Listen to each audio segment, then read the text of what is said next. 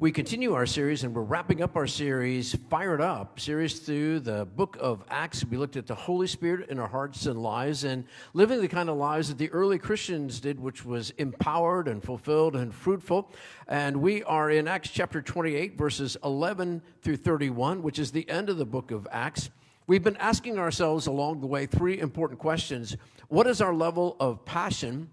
What are the gifts and talents that we have to share? And what is our level of resilience as we face challenge and adversity in life, which we all do? And we're looking at those questions as we read this scripture passage this morning and every morning.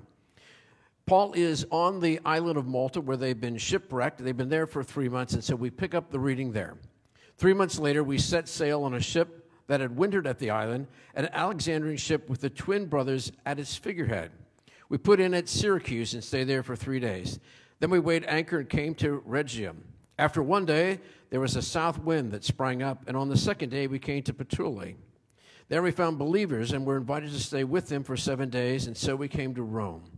The believers from there, when they heard of us, came as far as the Forum of Appius and 3 taverns to meet us. On seeing them, Paul thanked God and took courage. Then we came to Rome. Paul was allowed to live by himself with a soldier who was guarding him. 3 days later, he was called the local leaders of the Jews. When they assembled, he said to them, "Brothers, I had done nothing against our people or our customs of our ancestors, yet I was arrested in Jerusalem and handed over to the Romans. When they had examined me, the Romans wanted to release me because there was no reason for the death penalty in my case. But when the Jews objected, I was compelled to appeal to the emperor, even though I had no charge to bring against my nation. For this reason, therefore, I have asked to see you and speak with you, since it is for the sake of the hope of Israel that I am bound with this chain." They replied, "We've received no letters from Judea about you, and none of the brothers coming here has reported or spoken anything evil about you. But we would like to hear from you what you think. For with regard to the sect, we know that everywhere it is spoken against." After they had set a day to meet with him, they came to him at his lodgings in a great number. From morning until evening, Paul explained the matter to them, testifying to the kingdom of God and trying to convince them about Jesus, both from the law of Moses and from the prophets. Some were convinced of what he said, while others refused to believe. So they disagreed with each other, and as they were leaving, Paul made one further comment. "The Holy Spirit has right, saying to our ancestors through the prophet Isaiah, 'Go to this people and say, you will indeed listen but never understand, and you will indeed look but not perceive. For this people's heart has grown dull, and their ears are hard of hearing, and they have shut their eyes, so that they might not look with their eyes or listen with their ears, and understand with their heart and turn, and I would heal them. Let it be known to you then that this salvation of God has been sent to the Gentiles. They will listen.'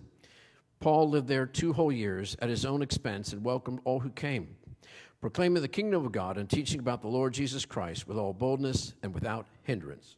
May the Lord bless his word to our hearts and minds this morning. Well, this morning we finished this series with Finish Strong. Finish Strong. I love the story of Branch Rickey, who was a great figure in the early history of baseball. And I'm not sure if you've heard the story of him, but it was part of the feature in the movie 42. But Branch Rickey was the manager of the Brooklyn Dodgers back when the Dodgers were in Brooklyn. And he'd had a lot of innovations in the sport of baseball. One of them was the batter's helmet and the batter's cage. He also used statistics, and he was the first to use spring training camp. And all those have been incorporated into baseball. But his greatest contribution was that he hired or sought out and recruited Jackie Robinson and broke the color barrier in Major League Baseball. And he did it because he believed in his heart. He's a person of great faith. He had a long career, not just with the Dodgers, but later with the St. Louis Cardinals. And he was up in years. He was 82 years old, and there was a sports banquet in St. Louis that was honoring him.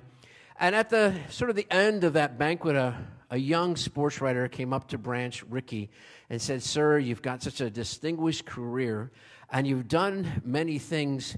What is the greatest thrill of your life?" And Branch Rickey looked at him and said, "The greatest thrill of my life, son, hasn't happened yet." Wow, what an attitude on life. And so how are you at finishing strong? And I want us to look at this morning this story of the Apostle Paul. And have you noticed that on Saturday, some sports teams, they play 3 quarters and don't play the fourth? I don't care whether it's the college football or Sunday, the NFL, they play 3, and then if they give up in the fourth quarter, what happens?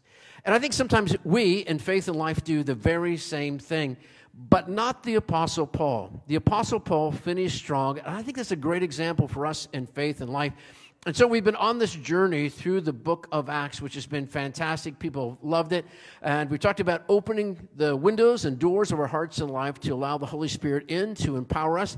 And as we've looked at the early church, and this second half has been about the Apostle Paul and God using him, is his life was completely turned around. He was against the church doing everything else, and then God knocked him off his horse literally and appeared to him, and his life had an about face. And it changed dramatically. He's been on 3 missionary journeys after a little pilgrimage in the desert to rethink God's word and allow the Holy Spirit to mold his heart and life. And on this latter half of the 3 missionary journeys, we've been first to Thessalonica. And there, the Apostle Paul and other early Christians were accused of turning the world upside down. And I've said that's just such a great example for all of us and a challenge that we turn our world upside down, both in our passion and our enthusiasm, but also as we look around and the cultures and values often in the world around us are not the same as what God would have us to do. So to be able to turn the world upside down. And then we looked from there, we went to Athens, and Paul was in the Areopagus. And in the Areopagus, Paul challenged the philosophies of the day and engaged them. And I said, in our own lives, we can do that. We don't need to rely on church speak, but to be real about our faith and authentic and to engage the philosophies of the day. From there, Paul went to Corinth and doubled down on the resurrection, said this is a linchpin to our faith. And from there, he went to Ephesus, where the people hadn't heard about the Holy Spirit. So Paul encouraged them to know and be empowered and have their own upper room experience, and reminded people that the Holy Spirit is there to encourage and to empower and to enlighten. And the same thing is true in our lives. We need to open our hearts and lives to the power of the Holy Spirit, to allow the Holy Spirit to encourage us, to enlighten us, and to empower us for daily living. And from there, Paul went on to Troas, and a young man, as Paul preached past midnight, a young man fell asleep and fell out the window, and they presumed dead, and Paul went down to pray for him, and he was risen to new life, given a second chance. And I said in our own lives, God often gives us a second chance, right? It may not be exactly like that, but we can either fall out or jump in. In our own lives, we need to jump in and be empowered by the Holy Spirit. And along the way, we've been asking these 3 questions. What is our level of passion? What are the gifts that we have to share? And what is our level of resilience as we face challenge and adversity in life? And we see that over and over again as great examples in the book of Acts. And there, from there, Paul was on his way to Jerusalem, and a prophet by the name of Agabus came to Paul, and in a very demonstrative way, he took the Apostle Paul's belt, and he bound his hands and his feet, and he said, so shall be the owner of this belt if they go to Jerusalem. And Paul faced him and said, listen, I'm not only willing to be bound by chains for what I believe, but I'm willing to die and give my life for what I believe. And I just think that's such a great example of the passion and the willingness to face challenge and adversity in life. And God empowered Paul to do that. Paul went to Jerusalem. They're again turning the world upside down. A riot was started because of what they said Paul had said. We didn't really say that. But Paul was willing to stand firm in his faith. He had to be rescued by the Roman guard, thrown in prison for his own protection. And then there was a plot to kill him. And so a detachment of Roman soldiers rescued him in the middle of the night along with the Roman cavalry. Took him halfway to Caesarea, and then the cavalry took him the rest of the way. The detachment turned back. But Paul went to Caesarea, and in there he was immediately thrown in prison, which was like a well, a dungeon. And we see this. I had a chance to see it personally just last month. And it was amazing to see. And then Paul, giving his testimony, impressed Felix at that time, but was allowed to be under house arrest in the king's palace, and engaged the leaders of the day as they came from Rome. So first it was Felix, and then it was Festus, and then it was King Agrippa. And along the way, Paul engaged them, and they liked to listen to Paul because Paul was very learned. He was also could engage all the philosophies of the day. And I said in our own lives, we need to be able to share our faith and be willing to do that, to engage people of the day. But they were informed, but they weren't transformed. They were informed by God's word, but their lives weren't transformed. And I said in our own lives, we are challenged not to just be informed, but to allow God's word and God's spirit to transform our hearts and our lives. Well, Paul was there for a couple of years, and then they put him on a boat bound for Rome. And on the way, they met some adverse winds and waves, and they spent a little time in a little town by the name of Fairhaven, and they're behind schedule. Paul was whispered to by the Holy Spirit to warn the captain to not set sail, but the captain didn't pay attention to him, and so they sailed and were hit almost immediately by tremendous winds and waves, a nor'easter with tremendous force for more than 14 days. It was so bad that the sky was darker. They didn't see the sun or the moon or the stars for days on end, and Paul finally went to him and said, I have a word from the Lord. You should have listened to me the first time, right? Sometimes we don't listen to the whispers of the Holy Spirit. But Paul said, listen, good news and bad news. The good news is not a single life will be lost of the 276 as long as you don't abandon ship. But the ship will be lost in the end. It will be crashed. It will be shipwrecked on an island. And they listened to Paul for the most part that time, and they didn't abandon ship. And I said in our own lives, that's a good image because sometimes in the storm, the ship is often an image of the church. We're tempted to abandon the ship of faith, the ship of the church. But we need to not abandon the ship of our faith and the church in the storms of life. And so just before they crashed into the island, Paul admonished them again to know that they could swim to shore. They kept the lifeboats. They cut them loose because there was a temptation to take those. But Paul said, your lives will be lost. And as they went into the island of Malta in the early morning hours, the ship, the stern of it hit those rocks. You can see what the island of Malta looks like there. Rough, jagged coast. You don't really want to see that. But the bow of the ship ground into the reefs, and then the waves just pulverized the stern of the ship by pounding it up and down. And they encouraged them to all swim to shore or to grab pieces of the boat that was breaking apart. And all 276 made it to the island of Malta. And God did indeed see them through the storm of life. And we all face some storms. And I encourage us to remember that God has never promised us that storms won't meet us along the way of life. There are winds, there are waves, but God has always promised that he would be there with us. When they arrived on the island of Malta, these islanders had a moment which is, I quote, unusual kindness. And they helped the people ashore, 276 of them, and they began to build a fire and to share food with them. And I said, in that moment, it's really a beautiful picture of what hospitality is to look like. And in our own lives, I think Luke would remind us that we want to show hospitality to those different from ourselves, be they from other parts of the country, other religions even, people of other nationalities, faith, nations, places, that we're to extend hospitality. And in that moment, sometimes lives can be changed and transformed, but they're always ministered to. And so these islanders use it as a ministry moment and show us what unusual kindness looks like. But for the Apostle Paul also, it was a ministry moment as well of unusual kindness. And the Apostle Paul, you can imagine being on a ship for 14 days, being pounded by the surf, the winds and waves, all the anxiety, stress, hardly had a meal, had to swim ashore, and the people moment. And friends, I know that for all of us, the storms come, and it may be the loss of a loved one, it may be financial difficulties, it may be an illness in life, it may be relationship storms. We all face some storms in life. And God has never promised that we wouldn't face storm, but God has always promised that God would be there with us. And I want to encourage you, if you're going through a storm right now, know that God is there. And God can even take the negative, difficult things in life and turn them into good. We said that, Paul later would write, all things work together for the good of those that love God, have been called according to his purpose. Doesn't mean that everything is good. There are some difficult things that happen in life, some tragedy, some adversity, but God can use that and bring good from it. And for the Apostle Paul, in this shipwreck, in this storm, he brought Paul to the island of Malta. There's more than 10 churches on that small island today, beautiful churches. There's a statue of the Apostle Paul. But more than anything, the good news that Paul shared lived on. And I think in our own shipwrecks and storms of life, God can do that as we share the good news. And then, of course, Paul was shipwrecked and he was snake-bitten, and we feel like maybe we're snake-bitten in life. But Paul used it all as ministry moments, and I think we should be encouraged to do that.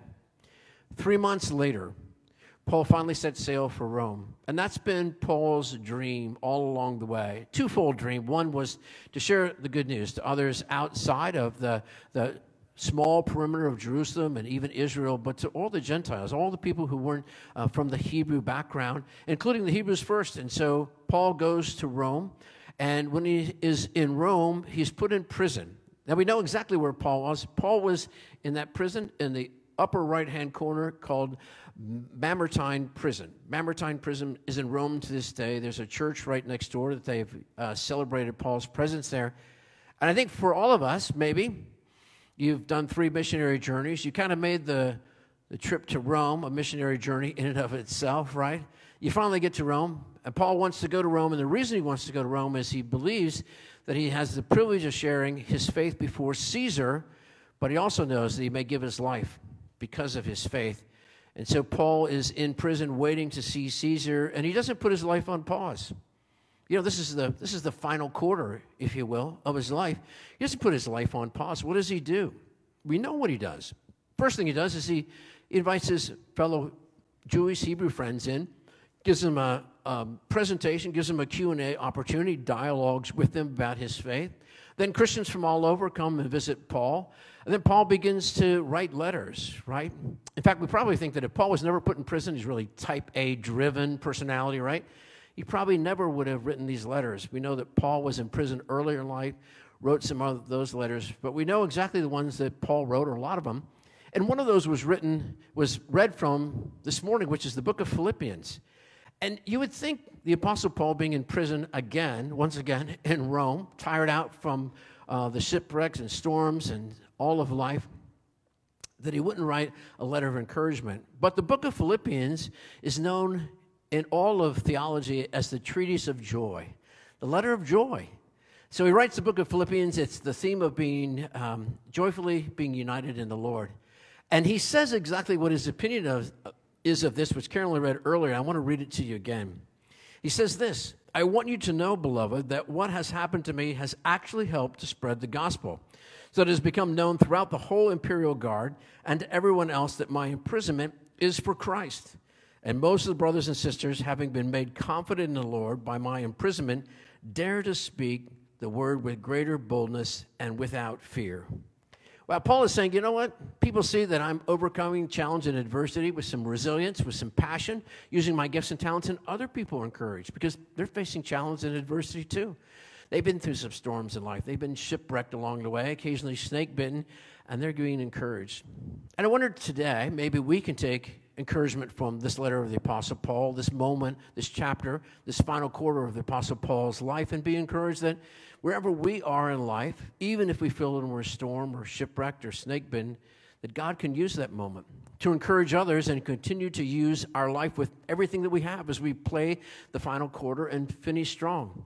So Paul is sharing the good news. He's writing letters, and he's encouraging others. And he goes on in that same letter in Philippians chapter 3, verses 12 through 14. And he's taking a moment sort of humility and sharing with his brothers and sisters in the faith who are some distance away as he writes this letter of encouragement to realize that he feels like he still has a ways to go, but he's giving it everything he's got. And he says this: not that I have already obtained all this or have already been made perfect, but I press on to take hold of that for which Christ Jesus took hold of me. Sisters and brothers, I do not consider yet to have taken hold of it, but one thing I do, forgetting what is behind and straining towards what is ahead, I press on to the goal to win the prize for which God has called me heavenward in Christ. Wow. Forgetting what is behind and straining towards what is ahead, I press on towards the goal that God has put before me. Are you pressing on with whatever quarter you are in life? You know, you might be in the first quarter or second quarter, maybe halftime, might be the third quarter. Some of us are in the fourth quarter. Okay, wherever you are you leaving behind what needs to be left behind and straining towards the goal that is ahead, right? Where are you in life? You know, when you're driving a car, you do occasionally look behind you, right? But it's what? It's a small rearview mirror, right? That you can learn from. You can take assessments of the past, but where are you focused if you're driving well? What's ahead of you, right? Or in that front quarter, right? And Paul's saying, let go of the negativity of the past, maybe, the things that you've not done as well as you like, or celebrate those things, but press forward to what God has ahead. Be attentive to what God is doing right now, in your life because God is doing amazing things in your life. So Paul is sharing his life with those in the local community. Paul is writing to churches that are far away along the way. Paul has shared with the Romans that great passage that we claim as a promise also, Romans 8:28.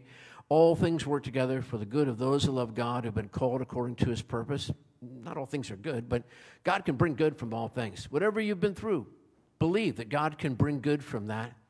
But then Paul is also mentoring young Timothy. And Paul has taken Timothy under his arm, under his wing, as sort of a father figure, as a mentor. And Paul also, young Mark, John Mark, who earlier sort of had a hard time on the first missionary journey, Paul has even called him to come and visit because he wants to give him a word of encouragement, tell him that he's done good. Because in fact, he wrote the Gospel of Mark along the way, right? God gives us all second chances, and Paul was a little impatient with him. But the young man that Paul had personally mentored, Timothy, who has become a disciple of the Lord, who's become a young pastor. He's also spent time with Paul in prison along with Luke. Everywhere you see we in the book of Acts, you know that Luke is an eyewitness, is present with Paul. And Paul has had Timothy visit him, and now Timothy is a young pastor in Asia there. And Paul writes to him and tries to mentor him in what we believe is Paul's final letter, which is the book of 2 Timothy. And it's such a great book. But Paul writes to young Timothy with words of encouragement as well as a personal testimony of his own life. And I'd like to read some of the last words we know that the Apostle Paul wrote. He said this, "For I am already being poured out like a drink offering, for the time of my departure has come. I fought the good fight. I finished the race. I have kept the faith.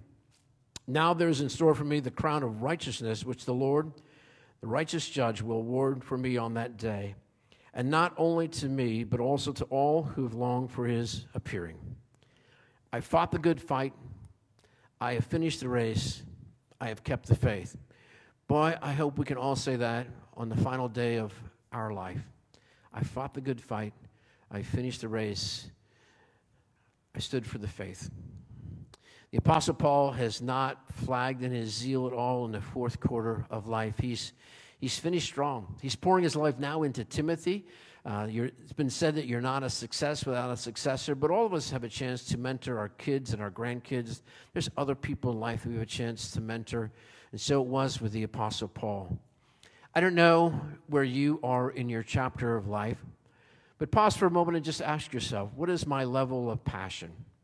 You know, as we face challenge and adversity, sometimes in life it just drains us, but do we need to reinvigorate? Do we need to rekindle the fire or the passion of our faith in life?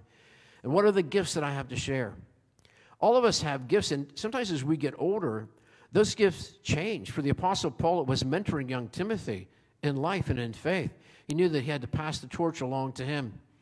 And then also, what is our level of resilience as we do face challenge and adversity in life, whatever that is? Man, the Apostle Paul is such a great example that, by the way, Peter also stayed in the same prison, Mamertine prison, that is pictured up here.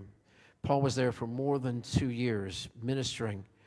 And Paul would go on to testify before Caesar, and Paul would become one of the martyrs of the Christian faith because it believed it was that important for him to stand for his faith.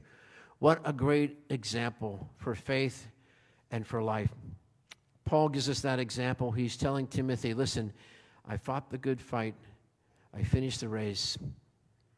I've stayed true to the faith. We need to say that too. When Paul uses that imagery, I think one of the things he's thinking of in closing is the imagery of the marathons in early Greek history.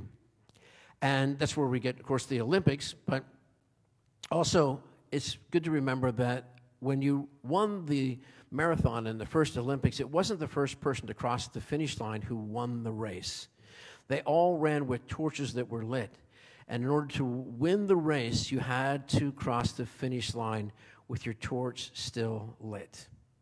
And so I think the Apostle Paul is using that imagery as maybe the imagery of our faith, a torch that is lit and burning strong, to not just cross the finish line, but to cross the finish line with our torch still lit.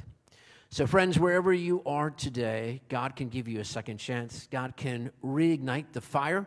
God can fire you up with the Holy Spirit. God can bring a new level of passion. God can reignite the gifts and talents you have. God can help you through the power of the Holy Spirit to have a level of resilience that you can overcome challenge and adversity. And I challenge us all to finish strong, to play the fourth quarter just like the Apostle Paul through the power of the Holy Spirit, because I know that we can make a difference in our world and turn our world upside down, even as the Apostle Paul did, if through the love of Christ and the power of the Holy Spirit, we finish strong. May we all do so. And all God's people said, amen.